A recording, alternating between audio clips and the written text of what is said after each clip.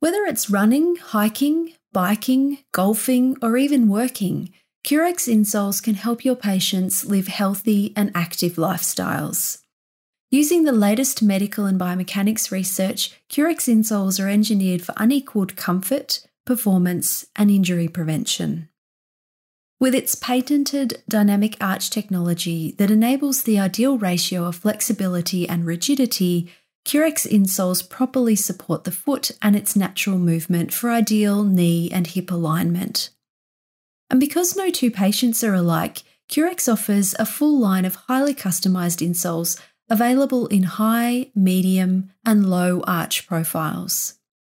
Learn more about the science behind Curex and sign up for a free sample at medical.curex.us. That's medical.curex.us.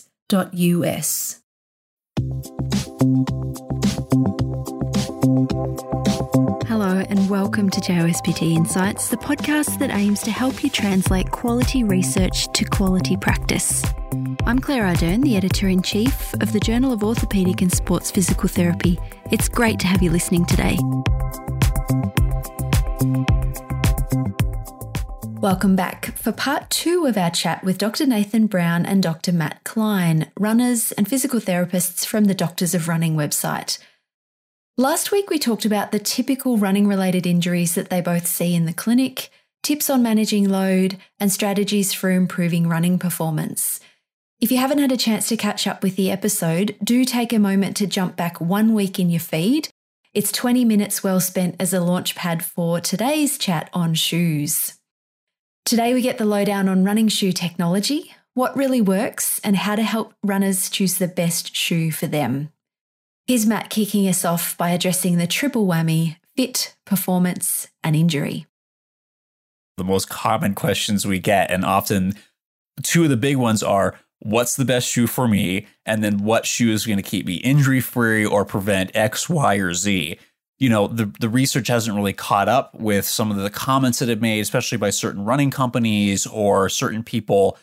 And you just have to be a little cautious when it comes to saying things like what shoe is going to keep me injury free, right? Because there's injuries, running injuries, they're so multifactorial.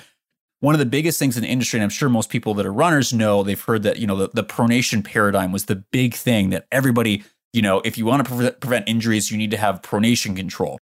We now know from a lot of evidence that have come from some of the military studies and ongoing that if you just throw any runner in a shoe that has pronation control, that's not necessarily going to prevent injuries, right? And what we've seen is that paradigm works really well for people that have pronation-related injuries, posterior tibial tendinopathy, a little bit of Achilles stuff, things that the tissues that tend to get overloaded with pronation. That paradigm may work for them, but everybody else, it doesn't seem to work for because, again, you have to be specific. So we've started moving away from that and started looking at things like the comfort filter or the preferred movement pathway and going, it's really hard to match people to shoes now that we've understood the pronation paradigm doesn't work for everyone. And so where I would start is start looking at finding a pair of shoes that's comfortable for you. And that's we've seen the comfort paradigm, right, from Ben O'Nig, saying if you put a pair of shoes on and they are comfortable and they are running shoes, right?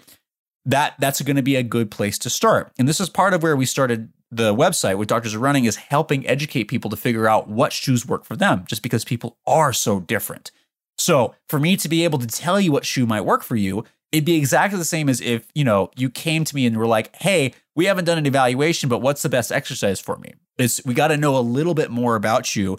And then when it comes to injury stuff, you're going to have to figure out what shoes can your body handle. A lot of people are getting really excited about all these carbon fiber plated super foam shoes, but those are not necessarily appropriate for everyone, right? There's no, the phrase here is there's no such thing as a free lunch. There are benefits and risks to every type of footwear, and you have to balance out and figure out what's going to work for what my goals are and what my function is. Nathan, if I walk into the shoe shop tomorrow and say, can I take home these 5 pairs of shoes? I need to run in them and see which ones feel comfortable for me. I think the shop assistant's probably going to say, sorry, no deal. So how do you get around this as a regular person? Because you can't sort of try these shoes, run with them for a month and then decide, actually, no, they don't feel good. One of the things that hopefully people have access to is there are local running stores who allow you to come in and go for a 5 to 10 minute run in a pair of shoes on a treadmill, or even the store down a couple hours from me at Moving Shoes. They let you take it outside and go for a run. There's also online running stores like Running Warehouse that you can try a shoe for 90 days. And if that shoe doesn't work for you, you can send it back. And I've sent back a pair of shoes that I ran it about 45 miles in, and they took them back without a blink. Obviously, you can't abuse the system, but there are a few options that way. It's just very difficult to know what you are going to be comfortable in and what is going to bring your foot through its preferred pathway without trying shoes on. And that is part of the game. As you become a more experienced runner, or if you're advising patients, you can be helping them process through what the differences in their shoes are. Does the shoe have a rocker? Is the shoe higher or lower stack? Does the shoe have a higher or low drop? And you can start to help them pierce out which factors for them have been consistent with feeling good and which ones might be the things that are making it feel less comfortable. You know, one of the things that Dr. Laurent Malzou has also looked at is shoe rotations.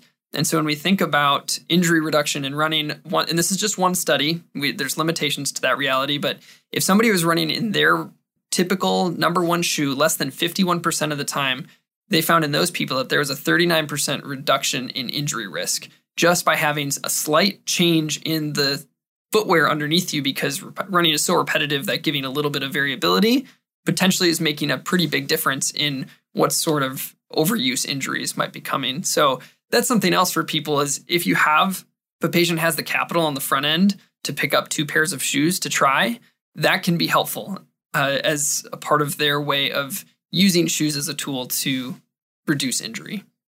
And so the same shoe or 2 different shoes and rotate them? 2 different shoes and rotate them.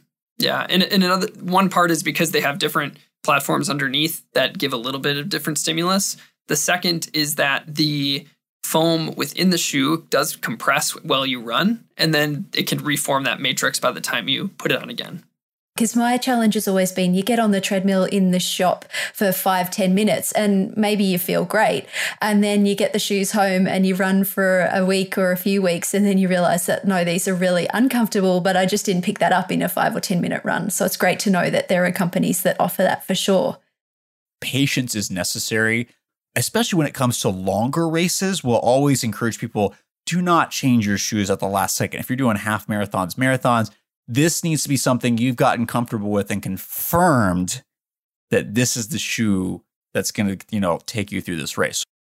Let's talk about a few specific aspects of shoes, and one of them is the drop height. Let's talk a bit about what that means and how you would sort of help someone who wants to transition from a high drop shoe to a low drop or even a 0 drop shoe, and maybe why they would want to do that. Yeah, that's a great question. There was a lot of talk about that a couple of years ago, and I think people are still interested because now, based on some of the kind of the minimalist phase that came through, we have a lot more variability in heel-toe offset, which means people have more options, which can be really good because people have such different mechanics. It can also be really confusing. So when you're running in a lower heel drop shoe, and by heel drop, by operational definition, that's referring to the difference between the back in height between the back of the heel and the forefoot. So you're kind of usually on this slope. Traditional shoes will be somewhere in the realm of 10 to 12 millimeters difference. And now you're seeing more shoes that have much greater variability. You've got 8 millimeter, you've got 6, 4, and even 0, where the front of the shoe and the back of the shoe are at the exact same height. When you start lowering or raising the drop, you're changing what tissues are being loaded and what tissues are going to be working a little bit more. So we know from some of the early evidence that if you have a higher heel drop shoe, you tend, again, not always, but a lot of times you tend to load structures up higher. So your knee, hip, some people that heel strike there, you'll load the anterior tib or some of the front structures just a little bit more, versus when you go into a lower heel shoe, you need more mobility from your calf. You're going to get more propulsion from the calf muscles, right? Because there's more range of motion acquired. So you have to realize that you're loading different tissue, which means that you're making a change. So if somebody's interested in doing this, they're going, hey, I'd really like to start running in a lower drop or a 0 drop shoe. I've been hearing about this stuff. You need to make sure that that you're going to take the time to transition. It's just like adding a new training program. You've got to make the time to adequately condition, especially stuff like your calves, your Achilles, right, which gets loaded a lot more. And people will give time for the muscle to recover, but we don't really talk to people. People don't know as much about how long it takes tendons to recover, remodel. You got to give your body time to adjust to these new loads. And what we encourage people, those that are interested, is it might be good, if you want to keep your same running volume, maybe think about a transitional shoe, a shoe that maybe has a middle range drop. So instead of going from 10 to 12 to 0, maybe you go to 8 or you go to 6 millimeter drop. And companies will have this listed on there. You obviously need to test it because sometimes that number varies, right? That's a static measurement. And we know that dynamically when you load shoes, that changes a little bit. So you got to test this stuff out and talk to experts or talk to your people at your local running store about, hey, where's that? But a transitional shoe might be good. If you want to go to 0 drop stuff, you're going to need to take time. And there's some requirements, right? Where we talk about making sure you have adequate calf strength. Can you do 25 single leg heel raises? Do you have enough ankle dorsiflexion? Can you handle eccentric heel drops? Can you handle some single leg hops barefoot or in a lower drop shoe? Can you handle that elastic load? We don't usually suggest just jumping straight into it. We suggest just use your older shoe and then the newer one you want to use, maybe that once a week, kind of start easing into it and slowly increase that volume. But the key is take your time to transition and really make sure that your calf, Achilles, and your ankle can handle what you're going to ask of it, because you're now shifting way more load there.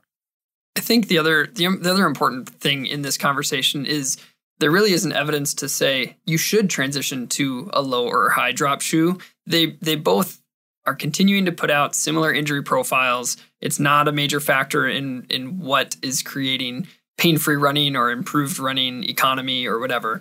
It's just a factor of a shoe. And so if you are excited about going to 0 drop and you have a patient who's passionate about natural running, you can help them get there safely, because there are risks to the quick transition.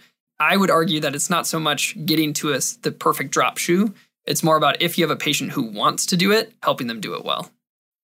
Nathan, let's talk about cushioning. Now, someone might come into the clinic and say, I've had trouble with stress fractures in my feet. What do you reckon about cushioning? Should I just buy a shoe with more cushion and I'll be fine? I can forget about stress fractures. I think cushioning has been one of those fascinating topics, and what we're seeing changes in the running industry. One quick picture there, the stack heights of shoes, the typical stack height of a shoe now, meaning how many millimeters of foam underneath. Before it used to be around like 20 to 10 millimeters, and now most shoes are sitting in the 30s, 40s. There's even shoes coming out with 50 millimeters of foam underneath the foot. So cushioning in the height is changing a lot. The types of foams that are being used, it used to all be EVA foams. Now you have TPE foams, you have TPU foams, you have Pebax foams, and all these have different properties under the foot, which doesn't answer this person's question about bone stress. But there's a lot of research being done in the world of cushioning, because we're starting to learn some of the paradox behind cushioning itself. One of the things that is consistent, though, for somebody who has a history of stress injuries in the foot, Irene Davis put out a clinical commentary on the reemergence of minimal footwear. And she walked through some of the studies that were done that took runners, put them in minimal footwear, and tracked injuries. And I think there's a couple case series. There's 10 runners in one of them, and 9 of them had stress fractures. And 8 of those stress fractures were in the metatarsals. There's other randomized, of those trials, 17 runners, and they all ran in these shoes. They didn't really have direction on how to transition to these minimal shoes. And they also developed a lot of, whether if it was actual bone stress injuries or just MRI was showing more reaction around the metatarsals. It's pretty clear that if you transition without being prepared, you may be at risk for bone stress injuries. So somebody who has that kind of a history, a foam underneath your foot may be something that can help. However, I think a lot more of the question is about, does this person have good intrinsic foot strength? Does this person have the calf strength to be controlling all of the compression and loading that's coming through the foot? And so starting somebody with what they can control inside of them and then using a shoe as an additional tool can definitely be, I think, a more appropriate way to approach it than just say, hey, you'll be fine if you just go get a Hoka shoe or something. And we talked as well about training load monitoring. We talked about nutrition. We talked about relative energy deficiency in sport. There's a whole bunch of stuff that's much broader when we talk about managing stress, bone stress injury than simply what's underneath your feet. Yeah, I mean, we're seeing more and more research come out on this stuff. One of the other things we saw was cushioning was assuming who it works really, really well for. And there was an assumption, especially on runners that might have more body mass, that they need more cushioned shoes. When it came to a protective effect, that actually only applied to the lighter runners, right? So more cushioning only seemed to be protective for that group and not so much for runners that tend to be bigger and larger. So it's, challenging some assumptions on that.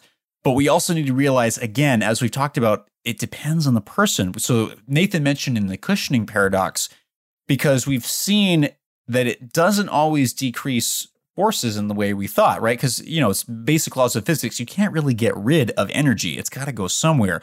And there are certain shoes and certain people where more cushioning, this is not everyone, right? So I'm not trying to demonize cushioning at all. For some people, it's going to work very, very well.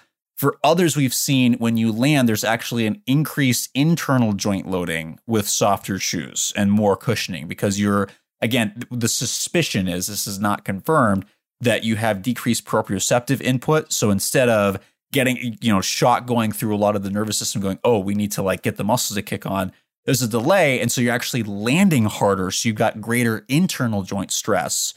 Cushioning can be really helpful for a lot of people, but do not assume it's the, cure-all and it's going to prevent injuries, because we've had all these new cushioning we're seeing, like Nathan mentioned, but our injury rates really haven't changed, right? The injury types might be shifting because you're loading different stuff. I think this is one of the biggest marketing things that we hear is about cushioning. It's going to take away shock and it's going to offload your joints. And it just doesn't really work out that way. Nathan, what about rocker soles? I think we've all seen a pair of Hokas, but what's the rationale for the rocker sole design and what does it do when I'm running? Yeah, Hoka is definitely the king of marketing out the rocker sole and how it can help everybody. There are definite impacts of a rocker sole. And just to give a quick definition, it's the shaping of mainly the forefoot of the shoe. And so it has, you would see an upslope of the midsole. And so it might start a little bit thicker through the midfoot, and then it kind of tapers off to the forefoot, which gives kind of this arced shape. The goal of it is to mimic the forefoot rocker through the running cycle. So heel rocker, ankle rocker, forefoot rocker, it's supposed to mimic that.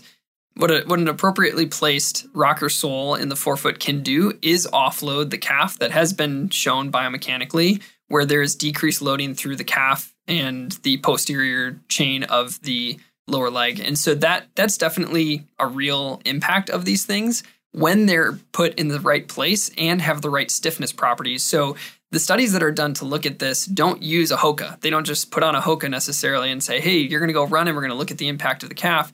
They take a shoe, they create certain stiffness properties, they start the apex of this angle at a specific spot. And when that's done in the perfect way, you can decrease loading in the calf. The interesting part is you can go to any company now and find a rocker soled shoe. You're going to see them in New Balance, like their New Balance 1080 series has a pretty decent rocker on it. It also has what we call toe spring, which is a whole other conversation, but lifts the toes into a little bit of extension, which can be good for some and problematic for others. It's relatively flexible through the forefoot. Then you go to like Asics, they have the Asics Glide Ride, and that shoe has a really stiff rocker. It has a plastic plate through the forefoot, and it's really aggressive. It almost feels it when you put that shoe on, it almost feels like you're falling forward, and that's that rolling sensation through the forefoot. You go to Saucony, they have the Endorphin Shift, which is another shoe that has a pretty stiff rocker with no plate just because it has a lot of foam in it. So the impact of a rocker is super dependent on which rocker you're actually putting on your feet.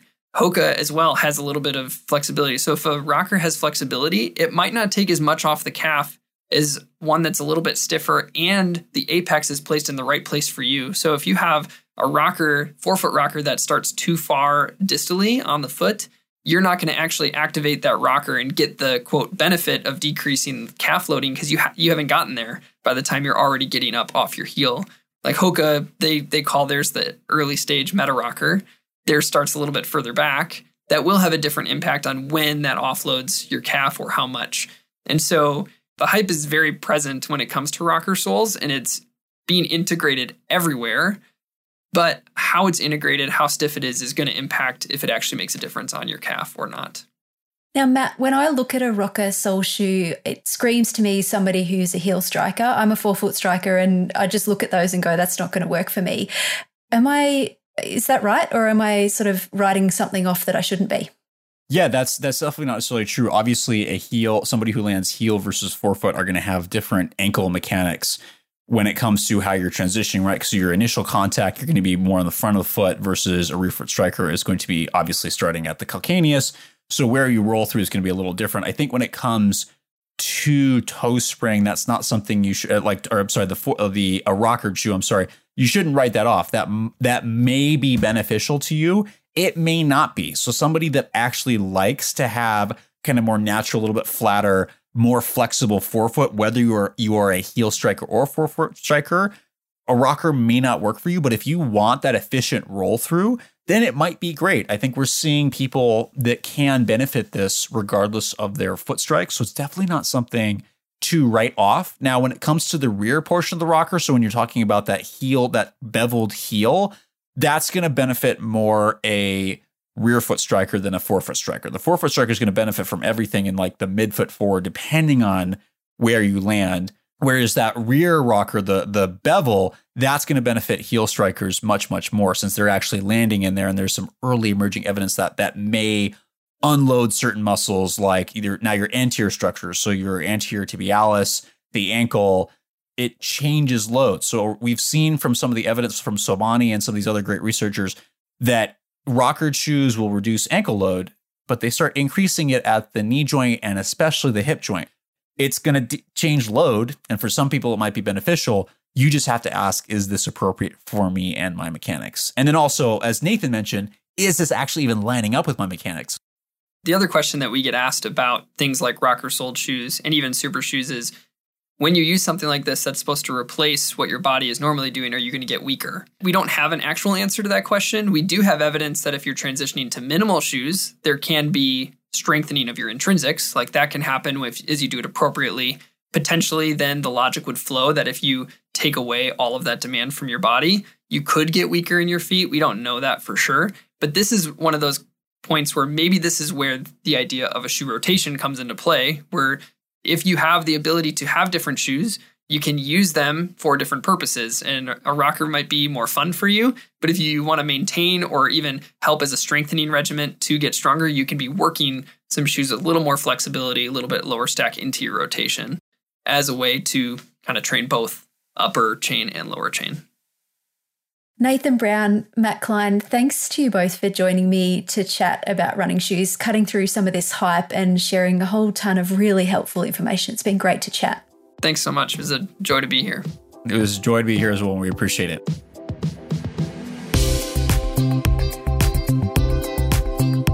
Thanks for listening to this episode of JOSPT Insights. For more discussion of the issues in musculoskeletal rehabilitation that are relevant to your practice, subscribe to JOSPT Insights on Apple Podcasts, Spotify, TuneIn, Stitcher, Google, or your favourite podcast app. If you like JOSPT Insights, help others find us. Tell your friends and colleagues and rate and review us. To keep up to date with all the latest JOSPT content, be sure to follow us on Twitter, we're at JOSPT, and Facebook, we're JOSPT Official. Talk with you next time.